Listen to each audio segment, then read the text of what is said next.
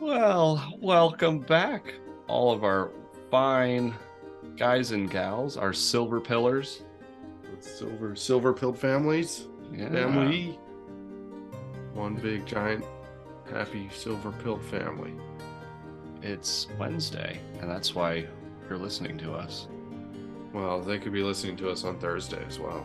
Okay, well, and it's not even Wednesday when we're recording this intro, so joke's on everyone. Don't worry, we're just as lost as everybody else right now. Anyways, we have a really special guest in this episode that we had a great conversation with, and we were excited to get this episode out. It's actually another family member of ours, our cousin Sarah. She reached out to us with some really neat experiences and insight into, I guess, the death experience. Yeah, this stuff I've never heard before. Super interesting and very eye-opening, I think. I agree. And also very comforting, I would say. Yeah. I think she mentioned that in the recording, that it's just kind of comforting, and I would have to agree with her. Yeah, it gives a whole different feel, of a whole different thought process for that. So yeah, super interesting experiences, and I think everybody will definitely enjoy this. And get you thinking, it'll get your wheels turning. It certainly did for us. So thank you, Sarah, for joining us. We know we really had to twist your arm to get to come on here. You only did it because we're your cousins, so thank you for being our cousin and doing that for us. But anyways, before we get into that, make sure you go on whatever podcatcher you're listening to us on and leave us a 5-star rating and review. Yep, they really help. It helps, I guess, the algorithm push us. The higher ratings we have, the more 5-star ratings we have, the more our show gets pushed to people. And definitely share us if you know anybody who would be interested. Yeah, honestly, that is we do get a lot of people asking how they can help us, like what they could do to help us, and that is probably right now the most important thing. If you really want to help out Silverpilled and help see us grow, then that is probably the easiest and most important thing you can do for us. And we thank you to all the ones that have done it so far. We're noticing it, we're seeing it, and so we thank you. We never thought we would be here, especially as quickly as we got here. So thank you, everyone. Yeah, thank you. And if you have any experiences or any information, anything you'd like to share, definitely get a hold of us. If you want to have an interview, we could definitely do an interview. If not, if you just want to share something, let us know. If you don't want us to talk about it on our shows, please let us know right in the beginning, that or you in the don't end, want. just let us know that you don't want it made public, right? Whether read or whatever.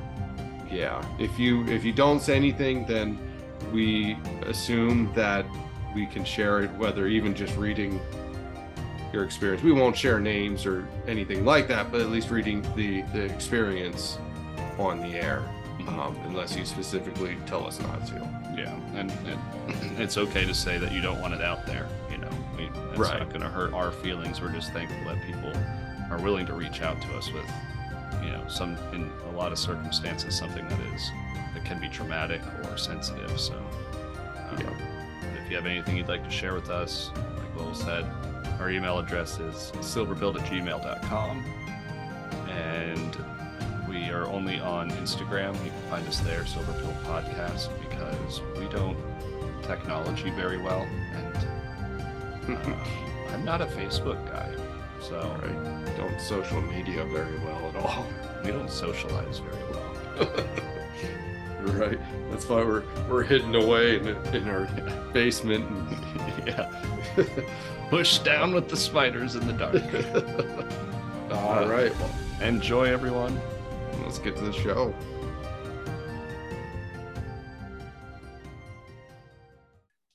Hey everyone, we're Silver Pilled Podcast.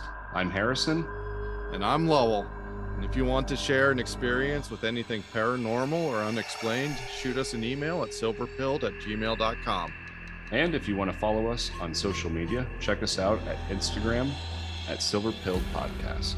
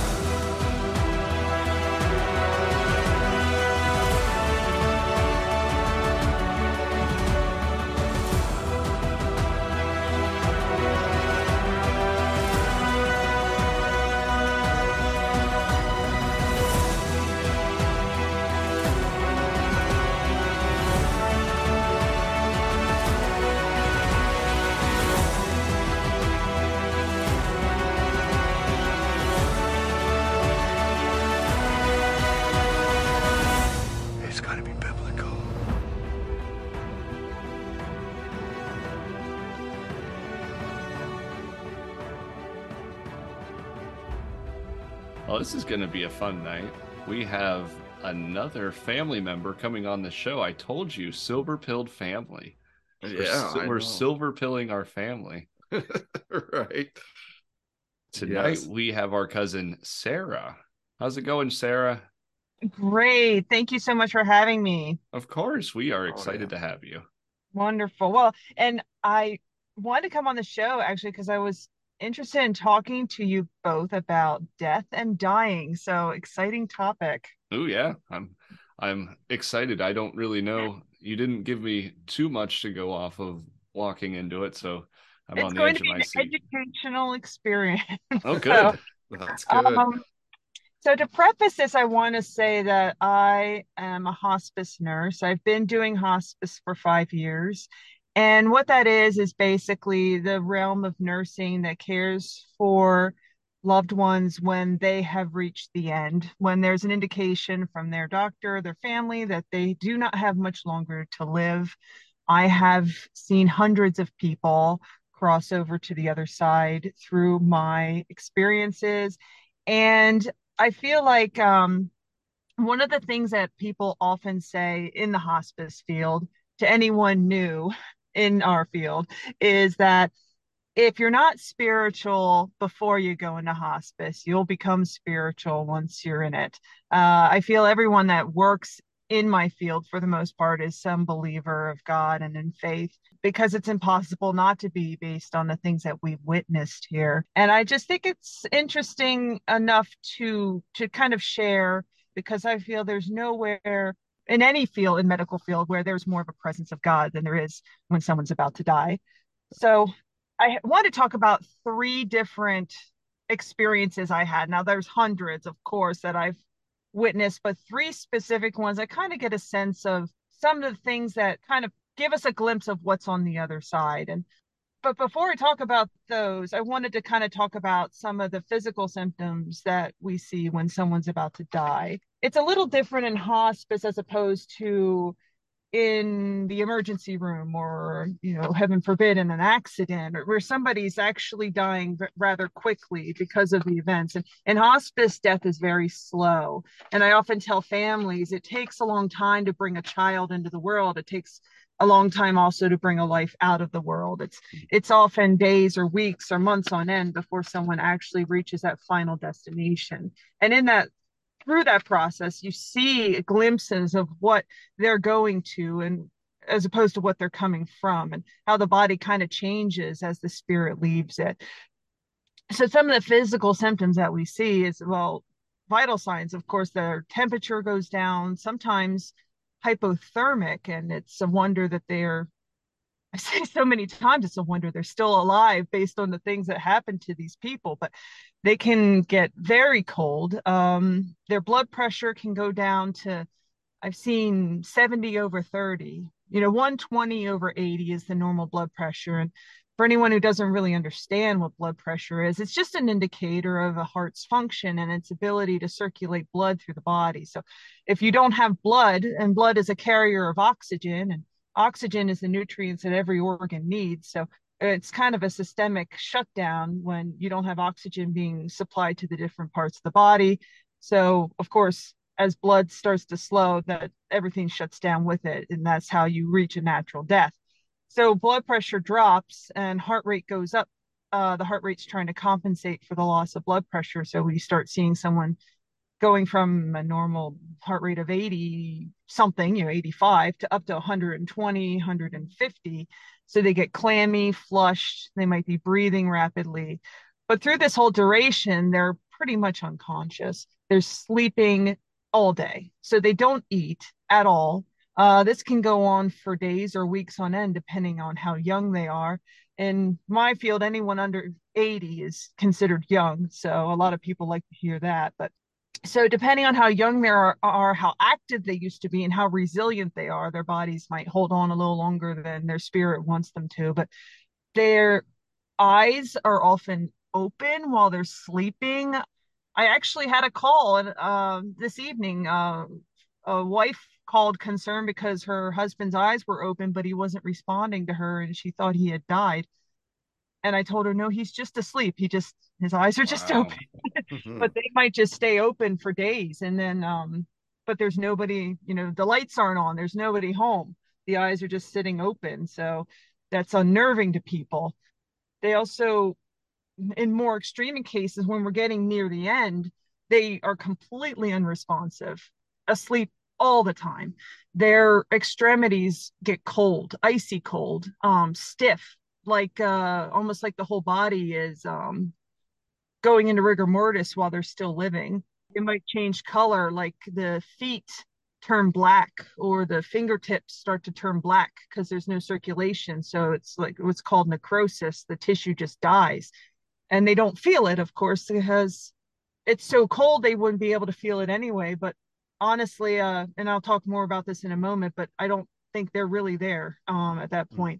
So they stop breathing for seconds on end. It may take up to like 30, 40 seconds that they stop breathing, and then all of a sudden they start breathing again. And it's very difficult for people to witness because every single time they stop breathing, they think, is this the last breath? And then all of a sudden, 30 seconds go by and they take a breath again, and then everyone sits back and waits for the next time that they stop breathing. And they may take 2 breaths for every 30 seconds they go without breath. And I've had people do this for days. And, the ones that are here still living, some of them can go pretty crazy in the process of enduring this. And truly, most of them just want it to be over, and they have guilt because they don't want their loved one to die, but they do.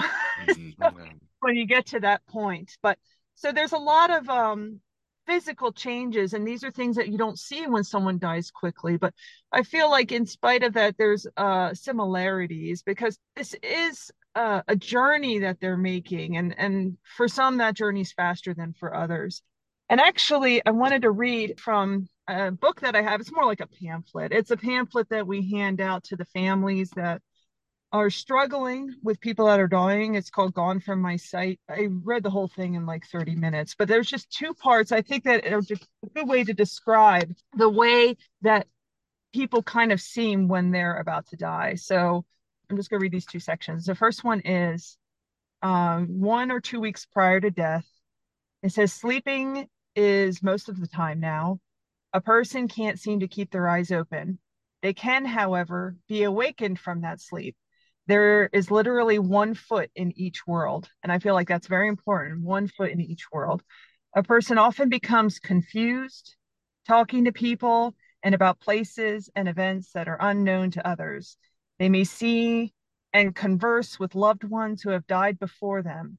They may be picking at the bedclothes and agitated arm movements.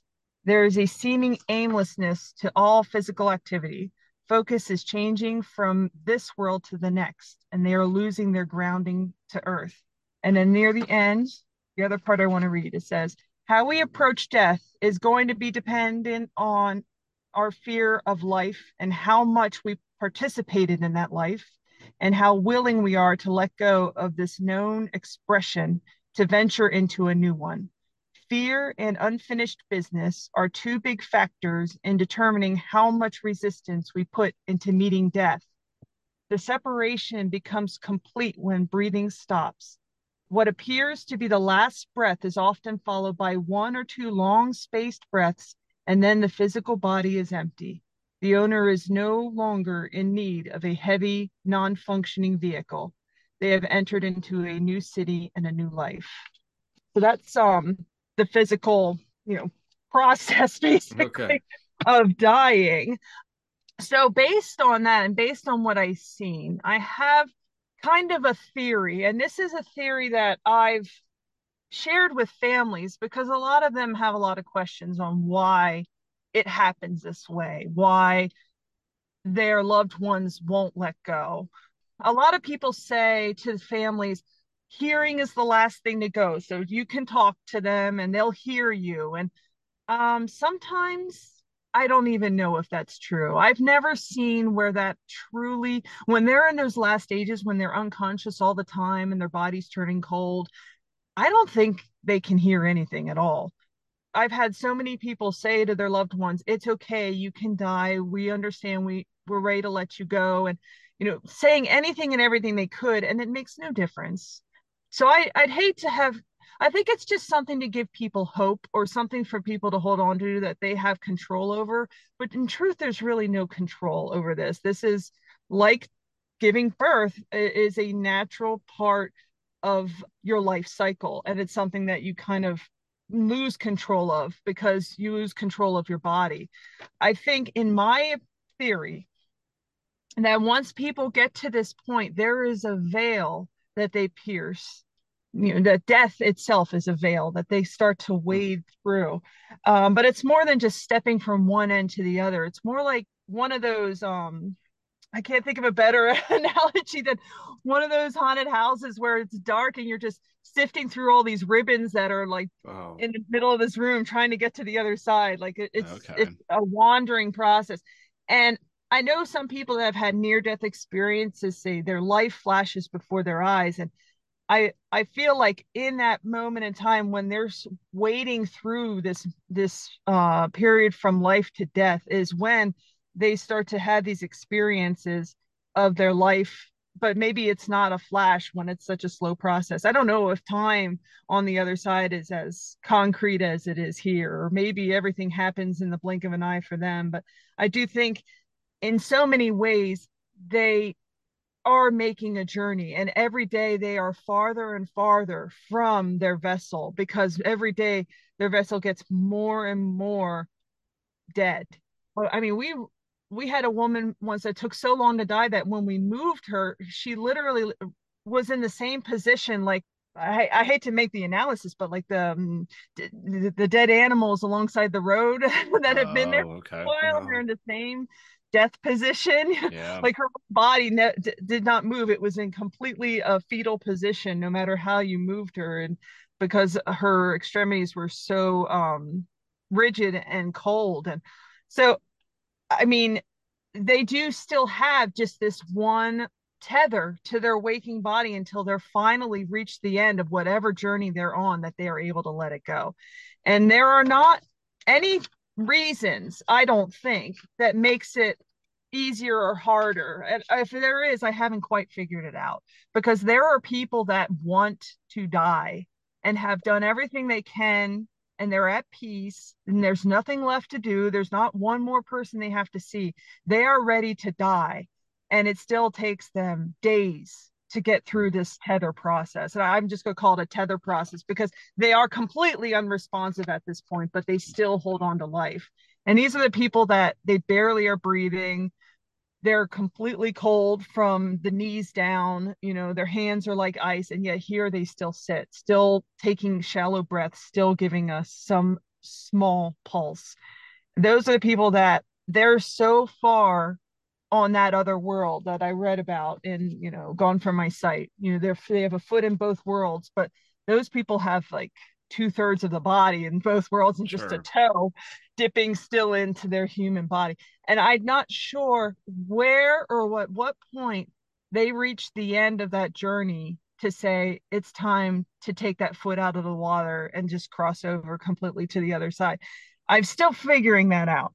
But I think that the way I describe that to everybody and how I say that they're on this spiritual journey and their spirit is no longer fully in their body, but is making its own journey to the other side, I think gives so many people peace and understanding Hmm. because it's so much more akin to what makes sense compared to thinking that their soul is trapped in this body that is decaying around them as they actively live. And honestly, as soon as they die, it is almost if their face changes. They don't seem to be the same person. The life that leaves the body makes it turn into almost like those wax museum people. Like they just don't look the same. The face Yeah. change. You know it's them, but it doesn't quite look like them. I've Yeah. seen that before too. And then they get to the funeral home, and when they're done with them, it really doesn't look like them. Like once they make it to the casket, it's a whole new person. But yeah, definitely at that moment of death, it's just it seems like they're completely gone. And I wish I could say I feel some presence or some shift where I could feel that moment when the soul completely leaves. Perhaps I could if they died quickly, but because it's so slow of a process, I feel like they're halfway, to heaven by the Mhm. time it gets that point. And we don't really notice anything except how their face changes. That's an interesting way of looking at it.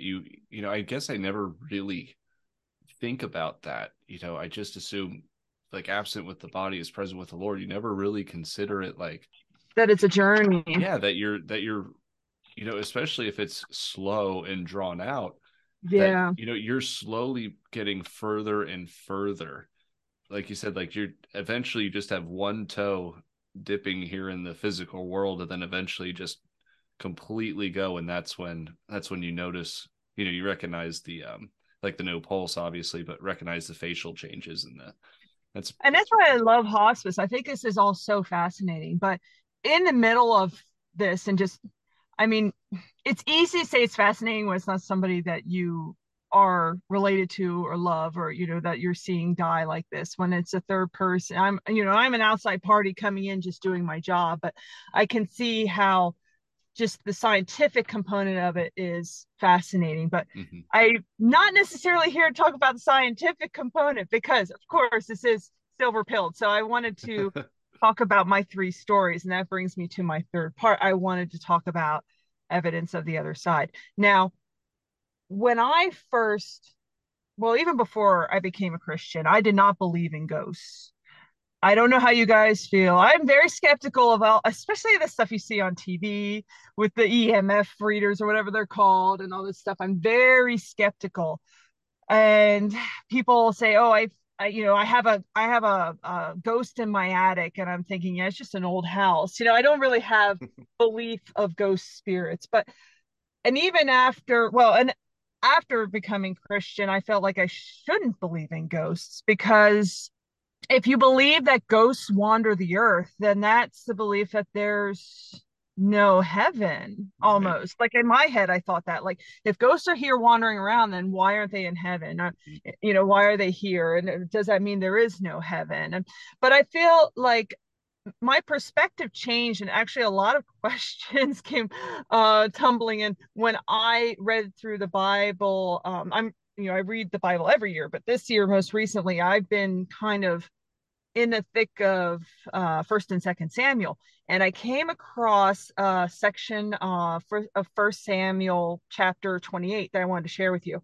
And I'm not going to read verbatim everything because I know when someone reads a whole chapter to me, I start to lose them, especially in King James version.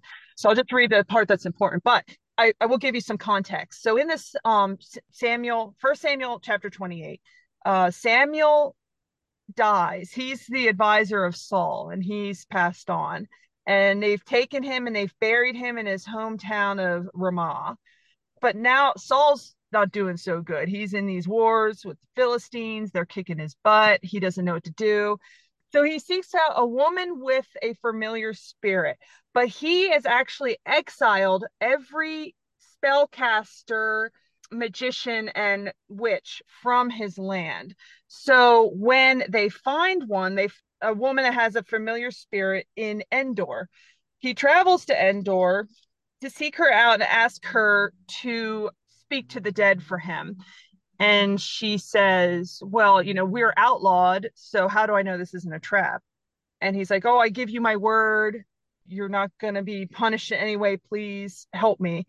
So she agrees to do this. And I'm going to read just a couple chapters of what happens.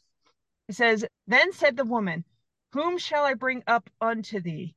And that's a thing that bring up is brought up mentioned a couple times. Whom shall I bring up unto thee? And he said, bring me up Samuel. And when the woman saw Samuel, she cried with a loud voice. And the woman spake to Saul, saying, why hast thou deceived me? Thou art Saul. And the king said unto her, be not afraid, for what sawest thou? Asking her, what is she seeing? And the woman said unto Saul, I saw gods ascending out of the earth. And he said unto her, what form is he of? And she said, an old man cometh up, and he is covered with a mantle. And Saul perceived that it was Samuel, and he stooped with his face to the ground and bowed himself. And Samuel said to Saul, why hast thou disquieted me to bring me up? So basically, he had her call the spirit from the other side. And at first I thought, what does this mean to bring him up? Which I don't have an answer for our spoilers. I don't know. But I mean, at first my thought was, well, is he coming out of the ground? But no, because he was buried in Ramah and she's in Endor. They're in completely different places. Okay. But and also, why is she calling him a god? But maybe that was just her mistake or misperception, because she says she sees gods ascending out of the earth. And this is totally unrelated, but it just made fascinating to me that when they're calling these spirits forth, they're coming up from out of the ground or coming up from some other space. But that's a whole other topic of discussion. But my point is to say, there is evidence here that there are ghosts. And it wasn't that he was reincarnate like Christ our Lord, because he couldn't see him. Only this woman with a familiar spirit could see him, and she had to convey his messaging. So it was definitely in ghost form. So that shows me and validates to me that there is the ability for loved ones or people of importance, in Saul's case, to come back in a ghostly way to speak to those on this side, which again brings forth a whole other discussion. But that gives me enough validation, or makes me feel more comfortable with what I've witnessed, saying that this is definitely in lines with the Lord's teaching. That, because I will tell you now, a lot of people see a lot of people that are dead. So many of the people that I have cared for that are dying have seen loved ones that have already passed. They report it all the time. So it's very common. And I feel like there's some truth to it after reading First Samuel and understanding that this is something that was an element of the Bible. It seems more true to me now. So I have 3 examples of how this has affected different people that I thought were interesting. And with the first one is actually my husband's grandmother. When she was nearing the end, we had to, his mother couldn't take it anymore, basically. Like I told you, it's very hard for families, but she kind of lost her mind. So I'm not going to get into the details of it. It's a long story, but we ended up getting possession, so to speak, of his grandmother in her final days. And she was one that fought to stay here, fought physically to stay here. And I feel like she was doing that because she wanted to see his mother, her daughter, one last time. And we've tried to orchestrate that, but it didn't work. His mother didn't want to come. She was angry about the whole thing, and that's fine. What's done is done. But in any case, she was so restless and tried so hard to stay conscious. I'd never seen anyone try like that. Most everybody just sleeps and is ready to go, but she was the one case where I could definitely say there was unfinished business. And she was also one where both of her feet were completely black. From the thigh down, her legs were cold. Like she held on for so long. But there was this moment of time, and it was to the point she couldn't even talk anymore. She threw up every time we gave her anything to drink. She threw it right back up. So we couldn't even put anything in her mouth. She was too weak to speak. She just rolled around in bed. And I had a baby monitor with video footage so I could watch from the other room. And I remember specifically waking up that morning and looking at the baby monitor, and I see her completely still, like at peace. And I see her reach her hand up into the sunlight because there was a window right beside the bed. And she closed her hand, but she didn't close it into a fist. She closed it in a way very specific, as though she was taking hold of something. Oh, And wow. I feel very strongly that she was taking hold of her husband's hand, because she was dead within the hour. Oh, wow. So that was the moment that she was finally ready to let go. So that is definitely a moment I will never forget, because it is so close to home. Sure. But it's just one example. So many times people have said, oh yeah, my husband says he sees his mom standing there, but to see it firsthand, and I know that she took the hand of something, like the way that she was holding her hand looked very much like she was grabbing onto somebody else's hand. And it was a very beautiful moment in my eyes, because I could just imagine her husband's spirit bringing her home after the fight that she put to stay here. He finally is like, enough is enough, let's go. And he took her. So another example was a woman who I do not know why she held on for as long as she did, but she was so cold. 98.6 degrees is a normal body temperature, and her temperature was 95. I mean, Wow. I don't know how she was still breathing. I don't know how she was alive or why she wanted to be alive. But her husband was devoted to her, and he slept in this recliner next to her hospital bed, holding her hand all the time, like all through the night. And then all through the day, he just held her hand. And her hand was so cold. It was icy cold. And he just thought if he could hold her hand, just her one hand, maybe he could warm it or give her some warmth, and know that she knew that he was there, and that he was looking out for her until she was ready to go. And oddly, they had I mean, all their family came from out of state. All of her sons came and her daughters. They all said their goodbyes, and she still held on.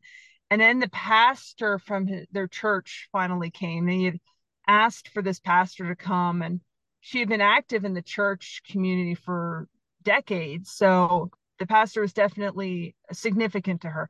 And when he came to visit and pray over her, for that period of time, her hands were warm. Both of her hands were just completely room temperature, and there was no explanation for it except a spiritual one. And then after he left, they grew cold again, and eventually she passed a day or two later. But that warming of her hands is just inexplicable. I almost would say it's almost like a miracle that, except it didn't. You always think miracles save people's vision or something, Right. but there's no scientific explanation. But when that pastor came, I feel like she returned a little bit to her body. That tether, she came back like a rope and pulled herself back into that body to be present there with that pastor as they prayed together until he left. But my most significant example of this came with a girl who's 32 years old and had some rare form of respiratory failure. And when they're about to die, like I said, they're sleeping a lot. They're old, they're often demented, they don't speak a whole lot. There's a lot of obstacles, so you can't get an accurate account of what they're actually seeing. You can only make kind of inferences sometimes. Sometimes they make small comments about it, but there's not a unique or specific description. But this girl is young. She's lucid. There's no cognitive impairment. She was with it. And I really wasn't sure why she was on hospice. When I first came to see her, she was sitting up in bed having a full conversation with me, and she had what's called a Yankauer. It's you go to the dentist and they suck the saliva in the corner of your mouth. Mhm. The Yankauer wand. She was using it and suctioning her mouth. So for whatever reason, she wasn't able to swallow anymore. So she was suctioning the saliva out of her mouth, but doing it to herself. Like I never saw someone suction themselves before. So she was very alert. But when I was doing her admission, she said she could see her grandparents standing at the corner of the room. And Hmm. she's like, her whole family was there, her mother and her brothers and her sisters. But the only people that weren't there, the people that passed away, were her grandparents on her mother's side.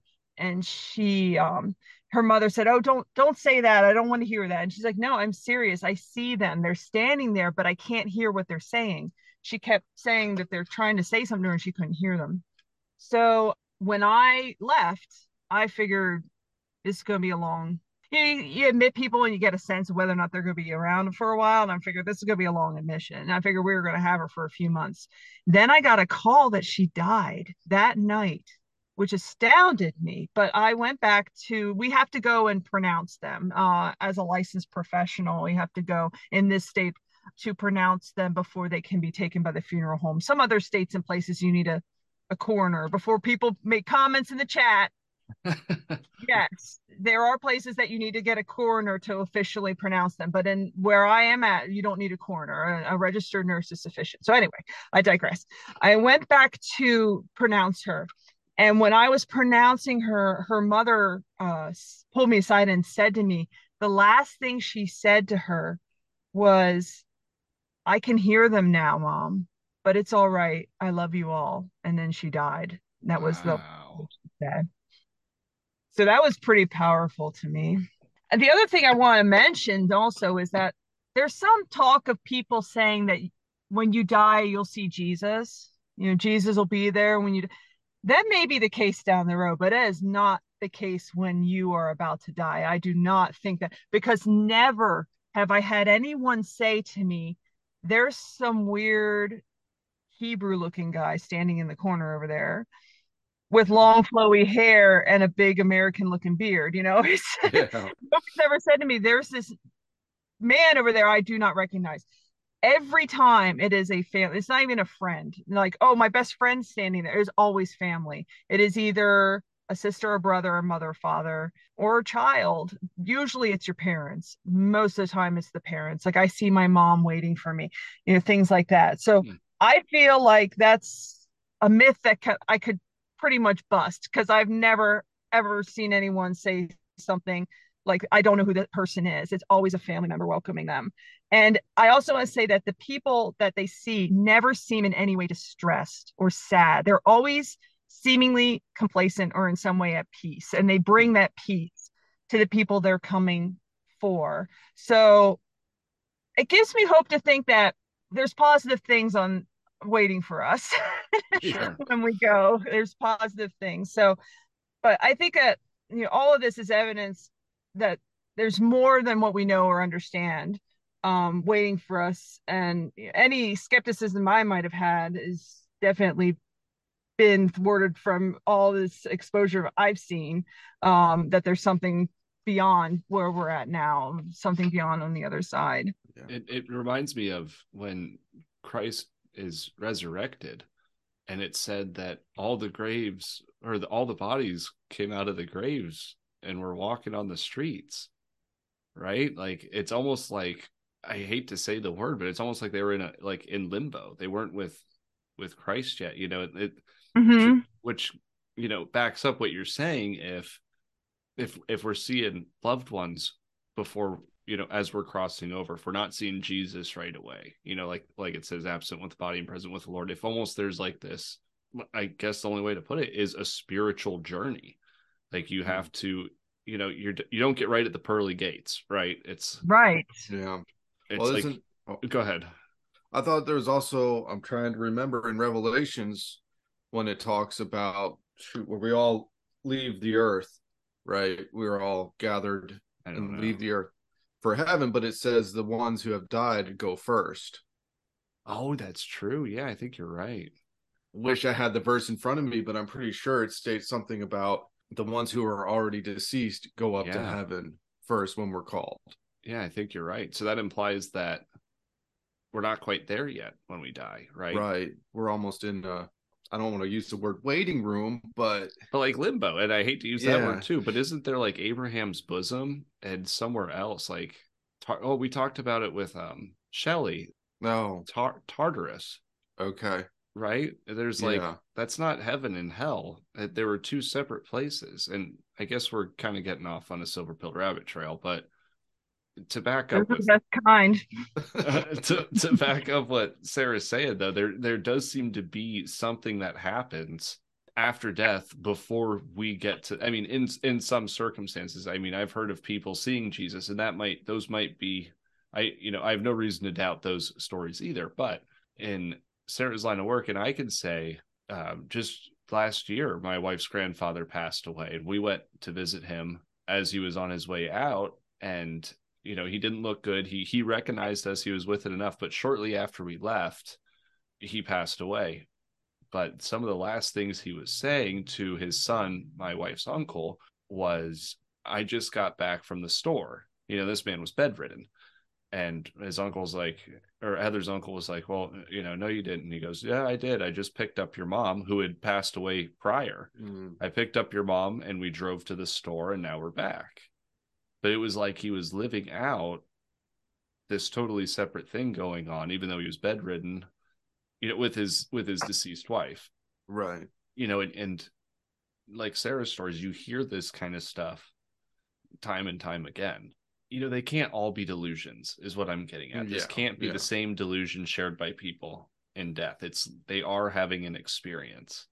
Yeah, especially when a lot of the people that it gets to a point where they say, I see my mother over there. I'm like, okay, we're in the last week. Like usually when they get to, because there are some, we've had some people that they've said that their whole lives, like, or at least they get dementia and all of a sudden they're like, oh yeah, there's my uncle, there's my brother, they're all in the room with me. Those people I'm kind of skeptical of. But when it suddenly manifests when they're on their deathbed and all of a sudden they see somebody and they're reporting that they're seeing somebody, then I'm thinking, okay, we're in the last days. Usually it's the last 2 or 3 days. And then they pass, whether it seems like they're going to or not. So that's usually a pretty big red flag in our profession to say, okay, we need to see this person every day because they may not be with us very long. I mean, it's common enough that's to the point that we can use it as a symptom that we chart to say, now they're seeing dead people. So, we're going to put them on daily nursing visits to monitor because they're probably close. Wow. So it's almost, they get to that point, like they're, like you said, they're almost to that other side. That's when they start to be able to see and hear and interact. Right. I don't think it's specifically at the beginning of the journey. It's somewhere in the middle. And that's why it doesn't happen with every person, because a lot of times when they're in that journey, they're too far gone to tell us anything. But if they have a lucid day, if they have a day where they kind of come back to their body, that's when we get those reports. But I think it's when the journey's already started that they have that person that's kind of there. The last podcast you did, you talked briefly about Mothman, and I watched a documentary about Mothman, and one of the things, and you kind of allude to this too on your podcast, but about how Mothman, sometimes there's sightings of Mothman around large disasters that are about to occur. That some people speculate when Mothman first was visualized down in West Virginia, I think is where is because it all happened right before the bridge collapse that killed 500 people. So if there's people that are here, if there's cryptids here visualizing in a wicked way because they delight in the carnage, well, who's to say there's not good souls here as well, just doing solidarity as their loved ones are reaching that final destination, that they want to be here. I feel it personally, it's an honor for me as on this side in the land of the living to be a part of those final days with people. So I can understand why somebody who's already dead would be the same way. I'd probably be coming back, every family member They'd be like, I don't even Yeah. know who that lady is. She's like, I'm a third cousin twice removed. I just want to be here for you, not for support. Well, that's, I mean, guidance, guides to the afterlife is something that's been in a lot of different cultures throughout history as well. I mean, not even just Christianity, but a lot of other cultures had the mindset that there were guides to the afterlife. What are they called, Harrison? Psychopumps. That's it. Yes. Man, I can't believe I remembered that and you didn't. All I could think of, Lowell, was the movie Coco. How to know we all have kids. Go ahead. So what's psychopumps? I'm not familiar with that term. So it's, I think, like the most famous one is the boatman across the river Styx. Okay.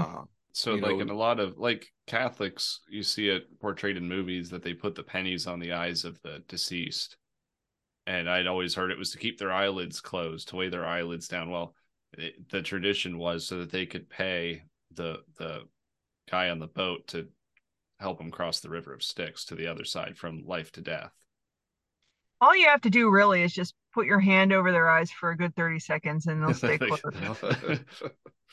All right. Well, I guess I could take the 2 pennies out of my pocket just in case. And all that stuff about like people twitching after death, that never happens. Oh, really? People like emptying their bowels after they die. That happened one time, and she might have done that even before she died. Like that stuff doesn't happen either. Oddly though, it takes a long time for the body to cool off. And like you'll come and their top might be cool, but when you roll them over, their back's still warm. You know, it takes a long time for the body to reach that cold phase or the rigor mortis phase.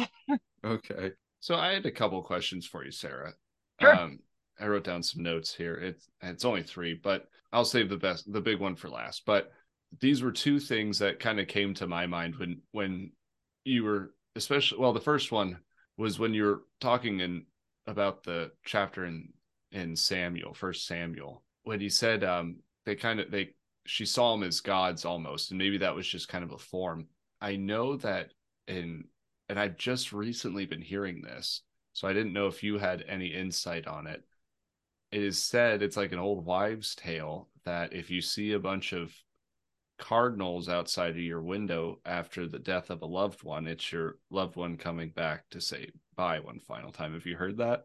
I never heard that. No. It's ironic because we were just talking about it, but that's one thing I'd heard a bunch of recently, and so that's what it reminded me of when you said 1 Samuel. Is like, well, maybe that was just a form. I mean, who's to say God can't? Is it too much to say that God can't, send a loved one back to say bye? And why couldn't he put that into like a bird? I mean, I know this is kind of a strange taboo territory we're getting into, but to answer your question, here's my speculation. So obviously I don't have the answer, but here's my speculation. I have been, like I said, around many, many people who have said that they have loved ones standing in the room, pointing in the corner.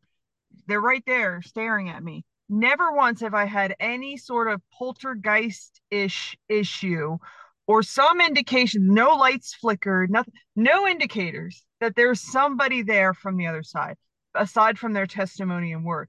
And the only reason I believe it 100% is because there's so many people that say it. I mean, you can't all be wrong. But that being said, I don't know if there's any evidence that a ghost or, a good person of spirit could manipulate this earthly world. That's not to say that God, who sees someone in grief, would not, in his way and in his mercy, give a sign to say that your loved one is with me now. So if there is this testimony of, I saw 5 cardinals outside my window, I know that this was my wife saying goodbye. Perhaps it was in a roundabout way, but it would have been God's grace that put them there, in my opinion, that's more than his wife. Absolutely. I like that a lot better than my thought. That makes a lot more sense. Yeah. Then, the second question I had, and this was just from, because our mother is also works in that kind of arena as you, not exactly like it, but she would always tell me that when someone passed away in the nursing home in their room, it was the nurses would always open a window, no matter the temperature, to let the soul escape. Do you have any opinions on that? Never heard of that. Oh, No, okay. actually, I have heard of that. I think I heard of that in a horror video game. That's my guilty pleasure. I watch people play horror video games. I could never play them myself and could never watch a horror movie, but I don't think that opening the window, I don't think is a religious thing. I might be a superstitious thing, but I feel like our spirit has no boundaries on this earth. So opening a window or closing it isn't going to influence where we go. It's the people that bring us there, or the whatever force guides us to that other side, that's going to influence where we go. So yeah, the opening window thing is interesting, and I wonder where that originated from, but I don't think it's grounded in faith, that's for sure.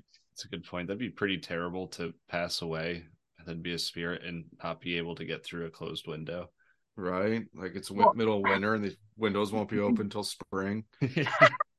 I think it would be worse is, how when you sneeze, people say bless you because they think your soul's leaving your body. Oh, Oh, yeah. right. That's terrifying. If all it takes is a sneeze for my soul to leave No me, kidding. there's like demons all around scooping souls up because you're not being blessed fast enough. What a thing to tell a child. Right. That's the last place I'd expect to be, is a tissue. Right. That kind of segues into my third question Yeah. for you, Sarah. And this is probably the most, I want your opinion. What then do you think, like, ghosts are? Do you think that those are, in certain cases, I mean, especially when it's an example of, loved ones closer to death, do you think that, like, okay, I'll give you an example. You hear stories of people seeing Civil War ghosts in Gettysburg. What's your opinion on that? Okay. I have two possibilities. Sure. Okay. One would be, I don't feel like anyone who has found salvation in Christ and knows that they're going to heaven is going to be haunting Gettysburg 200 years later after a war. So if anybody's in Gettysburg wandering around looking for the Southerners or the Yanks or whatever, it's either that they are in some sense demonically possessed, or have been involved in some level of evil or tortured in some way in that form. Okay. Or, and what I feel is more compelling and interesting, is that it's some echo of the past because time is unraveling. Oh, that's a good point.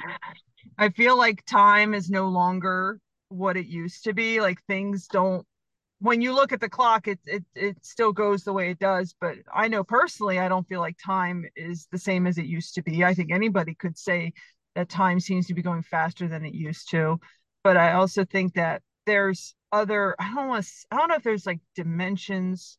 I don't know if they were just, or just like ripples in the water, like our earth is impacting, and these ripples come back and echo. I know that's really deep and bizarre, Sure, and nothing to substantiate it, but that whole like glitch in the matrix concept and just people's deja vu, and dreams and things like that. I feel like these are all just ripples in the water, and that's why we're getting glimpses of the future, of the past, of different pasts and different futures. Like your conversation about the Mandela effect, I think also may be an example of that, of how they're just distorted versions of what our reality is. Because if we are decaying, which I feel like to some degree you have to admit that this world is decaying, who's to say that time itself isn't decaying with it?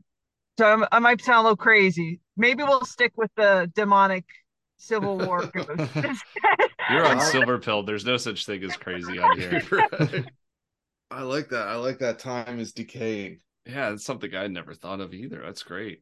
Yeah, well, we talk, like my husband and I talk about this stuff, because we'll say, whatever happened, like let's just say we have a cherished glass unicorn that's an heirloom. And then, a year later, and we're like, where's our unicorn? What happened to our glass unicorn? Where did it go? Do you remember? And we have no recollection of where it is or what happened to it, but it's gone. I mean, how many things has that? They're little things, inconsequential things, or there are things that we can't find. Like the one day he could not find his wallet, tore the house apart, couldn't find his wallet, only to have it placed in the middle of his bed. Mm. And, you know, it's the Clockwork Elves because Alex Jones is famous for espousing that on Joe Rogan or some show. He's like, Clockwork Elves. It's a perfect description. But I mean, it just seems to me like we're skipping in and out of the narrative sometimes.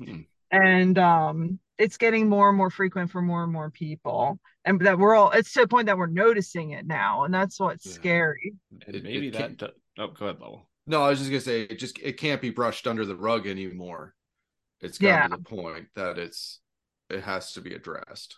And maybe that is because, like, again, we don't know for certain, but it's on everyone's mind anymore, is maybe we are starting to see the results of getting close to the end, and maybe that veil is getting thinner every day. And I mean, maybe tiny amounts thinner, but over time, over a couple of years, we do start to notice things like you said, the Mandela effect, or things disappearing and reappearing, and a lot of times that's chalked up to poltergeist activity, because that happened to me as well. I've talked about that before. But when Christ died and the veil was split in two, it makes you wonder what it used to be like before that, right? It's something I always think about. What was it like before that? Because the Jews obviously believed in ghosts, otherwise they wouldn't have thought that Jesus was a ghost walking on water, right? So obviously that was in their culture, and it just makes you wonder what was it like before then, because they were terrified. They were terrified of seeing Jesus walk on water, believing he was a ghost. It wasn't like, oh, it's like the spirit of someone that's passed away. They were absolutely terrified of it. Yeah. Well, I mean, in that time period, magic was pretty commonplace. I mean, just look at Exodus and all the miracles that Moses performed, and then the Pharaoh got his little guys to come out and do the exact same thing, or a lot of them they were able to do. And magic, it wasn't the miracles that really defined Jesus, even though that's kind of the perception we have now, to say, oh well, look, Jesus was this miracle person and that's what made him Jesus. It was his death and resurrection that made him the Son of God, the true living God, the Son of God. And that's why that's so important to believe in that for salvation. So them seeing him walk on water and think he was a ghost, I mean, I don't know if they would all feel that way, because I'm sure there were people that could perform that kind of magic back then. Now I think our magic is in speech.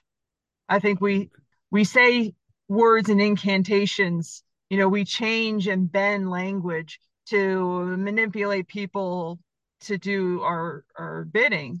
Not you and I mean like mostly people in power do that, but magic still exists in a lesser way. But nobody's curing the blind these days with a touch.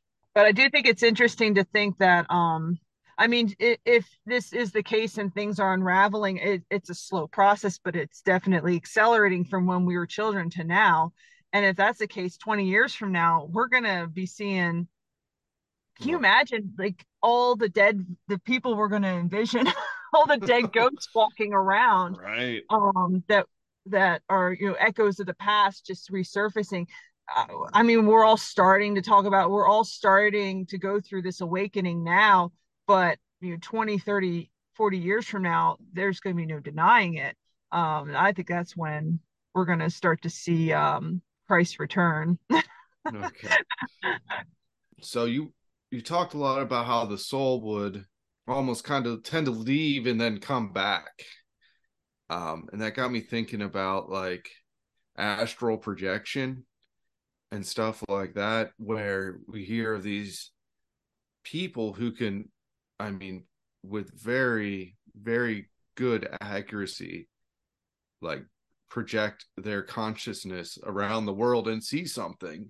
Do you think that's kind of like the same thing where they can almost like leave their body but still stay tethered to it, but travel almost into the spiritual realm and then follow that tether back? It's just kind of what it reminded me of. I do, and I think that's a good question. I think that there are remarkable things that people can do with different aspects of their body. So why could they not do the same thing with their spirit, with their soul? The problem, and I'll say, like, my husband, before we were saved, he was really into Buddhism, really into did a lot of reading about that. And he said there was this experience where he was in meditation, he was doing yoga and meditation, guided meditation, and he figured out how to open his third eye, which is kind of the start of astral projection. And it happened just this one time, and it had him so terrified because it's like he completely changed how he saw the world around him. I personally have never had this happen to me, so I can't really explain it well, but I will just say in summary that it scared him so much he never did it again. So I feel like people could definitely practice that function and bring their spirit out of their body, and there's no one there to say bless you. But that's the problem, because okay, you're now out of your body and you're wandering around. How do you find the tether to come back home? I mean, I'm sure maybe you could just pull it like a rope. Maybe it's there, but I mean, you're going through this with no knowledge or understanding of how. You have people that might explain to you how to open your third eye. You might have people that can basically explain to you how to astral project, but there's no rule book. It's not like passing a permit test to drive a car. So I mean, how many people do we know, if there's any at all, that have just had sudden deaths because they were messing around with this stuff and didn't know how to get back to their body? And some demon came along and was like, hey, they can see. Or maybe that's why you get these demonic possessed experiences with certain people. I don't think, I mean, I believe that it is possible for demons to possess people. I mean, that's the whole conversation of the last episode you had. I think it comes and manifests in a more emotional way.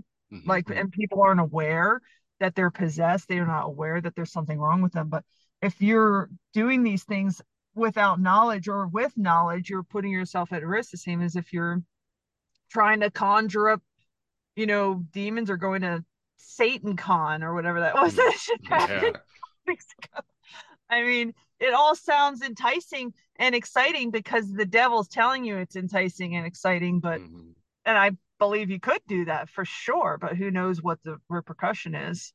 I mean, and a good question to counteract your question, a good question would be, if someone astral projects, does God still protect them? I have faith that I'm safe, knowing that I'm saved and that God will protect me. But if that's still the case, if you're leaving your body and going wandering around the spirit realm, how far does his hand stretch to keep you safe? Right. If you're going to places he told you to stay out of, is he going to be like, well, you're kind of on your own, you made your bed, you lie in it, kind of thing? Or I don't know if I want to find that answer, though. We talk about this astral projection stuff, but we know that, well, at least I think that we're three parts as a human being. We're body, soul, and spirit, right? Now, if our spirit is what travels on into the afterlife, what is our soul? Is that what we can manipulate to leave our body, to go travel into someone else's house, or whatever they do in astral projection? You're confusing me with spirit and soul. It's like mind and soul, body, mind, and soul, or spirit, soul or spirit, but we'll just say soul. So those are the three parts. So when you're astral projecting, you're going to know, is it your soul that's leaving your body, or your thought, your consciousness, your mind? Right. That's that's a good question. I think if it is your mind, then you're probably safer than if it was your spirit or your soul, for sure. Yeah. You're less vulnerable that way, I feel, but I wouldn't know unless we try it, and I'm not willing to try it. Well, come on, guys, let's play rock, paper, scissors. Get some sage first. Yeah. Next to my crystals. But then like I had a friend I grew up with in high school, and I reconnect with her lately, and she's crazy new age now and talking about vibrations and good vibrations and bad vibrations. And I was fascinated by this concept, but she only associates with people that have high levels of vibration. And if you have low levels of vibration, it affects her vibration. So she avoids you. And I don't know if that is akin to like auras that people talk Hmm. about, and like if that's almost like your spiritual presentation. Like your Mm. face is smiling, so that shows your mental presentation in a physical sense. But if your spiritual presentation comes across in this like uh, unseen way with these vibrations and stuff, Sure. yeah, we're way far from death now. Sorry, I told you it was a rabbit hole. We're known for that. I gotta say, that is all really, really fascinating, though, with the idea of slowly, of course, there's sudden death stuff, which we can't really talk about now, but separation, the slow separation, body and spirit, and being able to see that manifest physically is really fascinating to me. Does that happen a lot in what you do? Yeah, Does it we really? call it actively dying. Yeah. Hmm. When you say they're actively dying, that's when they start that process. It Really? usually takes about a week. It depends on if they're younger. Oh my gosh, Harrison, we had this girl who, I don't know if you are familiar. She had preeclampsia. She was 22, had preeclampsia while she was pregnant, which is this condition where you get this extremely high blood pressure. It caused her to have a stroke. They did a C-section, emergency C-section, but they said she was brain dead. The hospital said she's brain dead, take her home to die. And she lived with no food or water for a month. She fought, that woman did. And they were giving her, now we in our field we give morphine. We go straight to the chase. We give liquid morphine. They were giving her the max dose of morphine is 20 milligrams, and it's a whole syringe of the liquid. They were giving that to her every hour around the clock. So she was basically in a chemical coma because that's what the doctors told them to do. And I said to them the one time I was doing this visit, and they were just doing this morphine. And every day we had to give them another bottle of morphine because there's only 30 milliliters in a bottle. It was getting to be a pain in the butt. So for that reason, I said, do you really need to give her all this morphine? And they're like, well, the doctors told us that. It's like, but she's not in pain. She's not giving you any indication she needs it. Why don't you start cutting back on the morphine? And as they started to cut back on the morphine, they realized that there was a light on upstairs. Like she was squeezing hands when they told her to squeeze Hmm. hands. And she seemed to be more responsive when her brother was there, or if she heard her baby crying, she seemed to be like her heart rate would go up. And so eventually they took her off of hospice to Wow. actually pursue care for her because they realized she wasn't brain dead. But she had every will in her to live. And so she went so long. I was astounded to go a month without drink or eating. None of. Wow. So I don't think the Lord was ready for her. I don't know if she ever stepped through that veil or went into that funhouse room with the ribbons. Like Hmm. she never started that journey, and she never seemed to me like there was never any symptoms of active dying. She didn't start to get cold, her heart rate didn't change, her blood pressure didn't change, like none of that in all that time. Even though she was super dehydrated, there was no indication that her vital signs were changing. I feel like no matter how hard it is for people to hear, they go when it's time for them to go. It's time that God's like, it's time. Like our pastor at the church I was going to died very quickly of lung cancer and devastated a lot. He was 55 and everyone was devastated. His family left the church and scattered to the winds. But what would have happened to him had he been 60 or 70 might have been 100 times worse. Who knows? Like Yeah. what type of thing he might have endured. His cancer was quick and painless, and he got out of here very quickly and with grace. I think the Lord does what's best for all of us, whether, the people left behind wants to really hear that or not. It's hard for some, and so many people don't think about death until it's at their doorstep, and then they can't cope with it. But I do feel like there's so many times that these people go because they have to now before it gets worse for them. And really, I feel like God giving us all that hand. And it wasn't her time. It's almost like mercy, right? God knew he was going to die of lung cancer, but out of mercy, he took him when he did, so that he didn't have to endure too much. And also he didn't know.